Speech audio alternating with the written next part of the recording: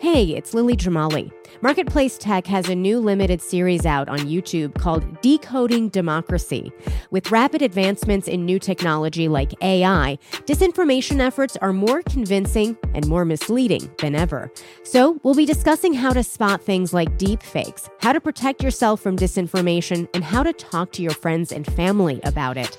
As always, this fact-based journalism and vital information will be free and accessible to all.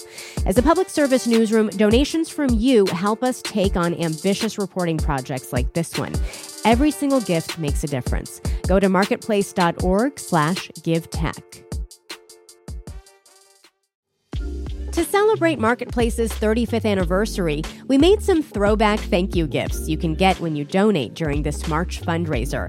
We took our old .com era logo and put it on a sticker, a glass mug, a tote bag, and a t-shirt.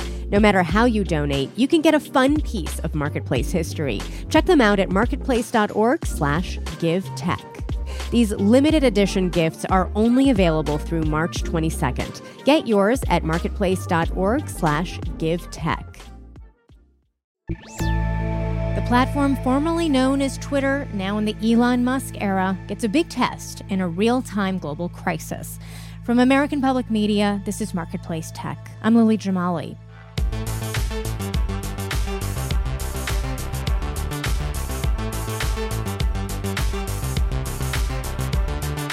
This weekend, when Hamas launched a surprise attack on Israel, people around the world flocked to Twitter, now X, for up-to-the-minute information. What they found was a site crawling with misinformation, images captured months or years earlier in unrelated attacks, inaccurate claims about other countries entering the conflict, a fake White House press release announcing billions in new U.S. aid to Israel made the rounds, and X's new owner Elon Musk promoting accounts known for spreading lies and hate didn't help. The signal-to-noise ratio on X is worse than ever, says David Clinch, a founding partner of the social media intelligence agency Storyful. He's now with Media Growth Partners and had this advice. Don't trust anyone online, including yourself. And what I mean by that is, somebody in a breaking news situation, your urge is to see an image or a video that's described as showing something and that it's just happened. Your urge is to share that immediately. Don't trust your own urge to do that. Stop a minute.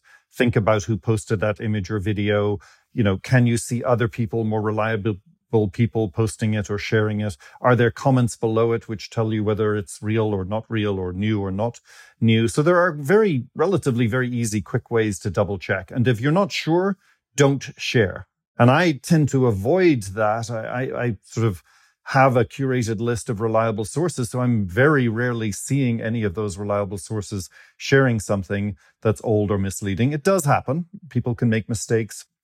Journalists or others on the ground can make mistakes or be misled. And those images and videos, of course, are becoming really sophisticated, that some are not just old and misleading. They may even have been AI generated. But the most important thing is that you should not share an image unless you're absolutely certain that it is real. That's an important thing for most users of any platform to think about when they're trying to follow news. And was a best practice, has been a best practice for a long time now. Yeah, absolutely. I mean, back in my Storyful days, Storyful was and is an agency for forensically verifying images and video that emerge during breaking news. And I think the best lesson is don't share unless you're sure. But also there are some ways to think about verifying yourself. You can do Google image, reverse search. And again, you can look in comments to see whether people are affirming that the video is real or not. Well, what's interesting, too, is that X recently started paying certain content creators, which has led to backlash about what that's done to the incentive structure. I mean, let's be honest, there's always been this issue about there's an incentive to post incendiary comments or, things that will have a lot of engagement. But it seems like paying people to do this is only making that issue worse. Is that your read on it? Absolutely. It's bad incentives. It's basically reply guys meet revenue. And if you put those two things together, it's just an awful dynamic because you've got people whose only interest is clicks and followers, and then you've given them the gift that these clicks and followers help them make money behind the scenes. That is an absolutely upside down set of incentives. And I think that the leadership at X and Twitter, that if they're interested in having a reliable platform, they should change that, and they should switch those incentives back to reliable journalism, to reliable information. It doesn't have to be an official journalism source, but it can be verified, it can be forensically proven to be real, and then it can still be valid and it can still generate interest and even money in some cases. But it shouldn't be, the incentive shouldn't be that just people with lots of followers get to share whatever they want and make money behind the scenes. Mm-hmm.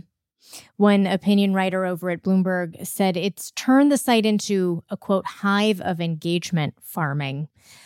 Another thing I wanted to ask you about was at one point over the weekend, we saw Elon Musk, who, of course, now owns X, referring people to a user known for spreading misinformation and another who has shared anti-Semitic views on the platform, calling them good sources for real-time information. Do you have any thoughts on that? I do. I think that is incredibly dangerous. Elon Musk has a lot of followers on this platform that he now owns. He should know better than to share sources that aren't, apart from anything else, they're not real sources that are on the ground actually witnessing what's going on. Even if theoretically there are people who are good sources outside of the region, these sources definitely aren't there on the ground. And then even more than that, a quick check would show that not only are they unreliable, but they are incredibly biased and dangerous. That's dangerous. The tragic thing is that there are reliable sources. I know he talks about citizen journalism, and I agree. There is a huge role for eyewitnesses who are there, who are closer to the story. That was our mantra at Storyful. There's always somebody closer to the story. But you have to verify that they're actually closer to the story. You have to put context around the fact. If they're not professional journalists, you can't assume that they're showing you everything and telling you everything. There is verification that's required. We'll be right back. Welcome back. So, David, based on what you saw this weekend, how has the role that the platform plays in real-time conflicts changed? I think that there is still huge value in information that emerges in real time on Twitter. There are certain things that have happened in Israel and Gaza over the last few days, videos that have emerged and things that I have been able to verify and see that have not been shown on television, have not been properly communicated by mainstream news. And I understand why, because it takes longer for those things to go through that vetting process. But nevertheless, there is an extremely important value to Twitter's real-time ability to surface important information and video and images. The problem is that the negative side that used to be sort of generic noise, and then you could get the news from the noise if you knew what you were doing, is now so much more magnified. The misinformation, the highlighting and amplification of unreliable sources and misleading information. And then, of course, the sort of vulnerability to AI or manipulation of that kind as well, too. If you're an average user, the noise is overwhelming. And the person who owns it is amplifying the noise, not the news. And what did you notice about how other people were trying to combat mis and disinformation on the platform this weekend? One thing I noticed, I think you actually retweeted it, was an account called GeoConfirmed saying they've opened up a map for users to post and share geolocations. How does something like that help keep users informed and help all of us who just feel like we're in the dark here? Yeah, well, I understand. And I think the opposite of misinformation and the opposite of careless sharing is forensic verification. I am always interested in supporting anybody, the teams that do that, individuals that do that don't just look at the piece of video and go, is it real or is it not real? But they want to know everything about it because it can contribute to the story.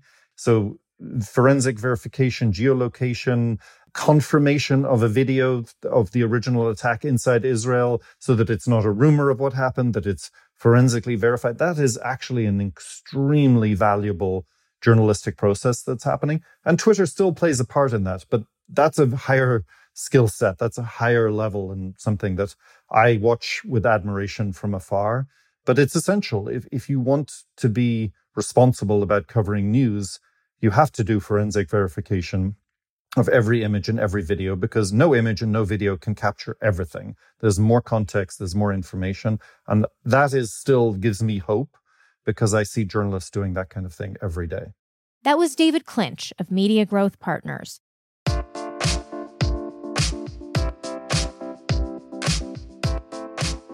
An X-user this weekend asked whether the company is still taking reports of mis- and disinformation, noting it's not in the menu for users wanting to report a specific post. We reached out to X with that question and got no response to our emails. A good place to start navigating news out of Israel and Gaza on X is David Clinch's curated list of reliable sources posting on the conflict in real time. We've linked to it on our website, marketplacetech.org. You'll also find a Washington Post article by journalist Joe Men, who interviewed a number of information researchers this weekend. He reports the consensus view among them is that X has gotten much less reliable since Musk took control of the platform almost a year ago. You can check out the Bloomberg opinion piece we referenced in the interview on engagement farming. Columnist Dave Lee lays out his argument for halting engagement with Elon Musk's X. Daniel Shin produced this episode. I'm Lily Jamali, and that's Marketplace Tech.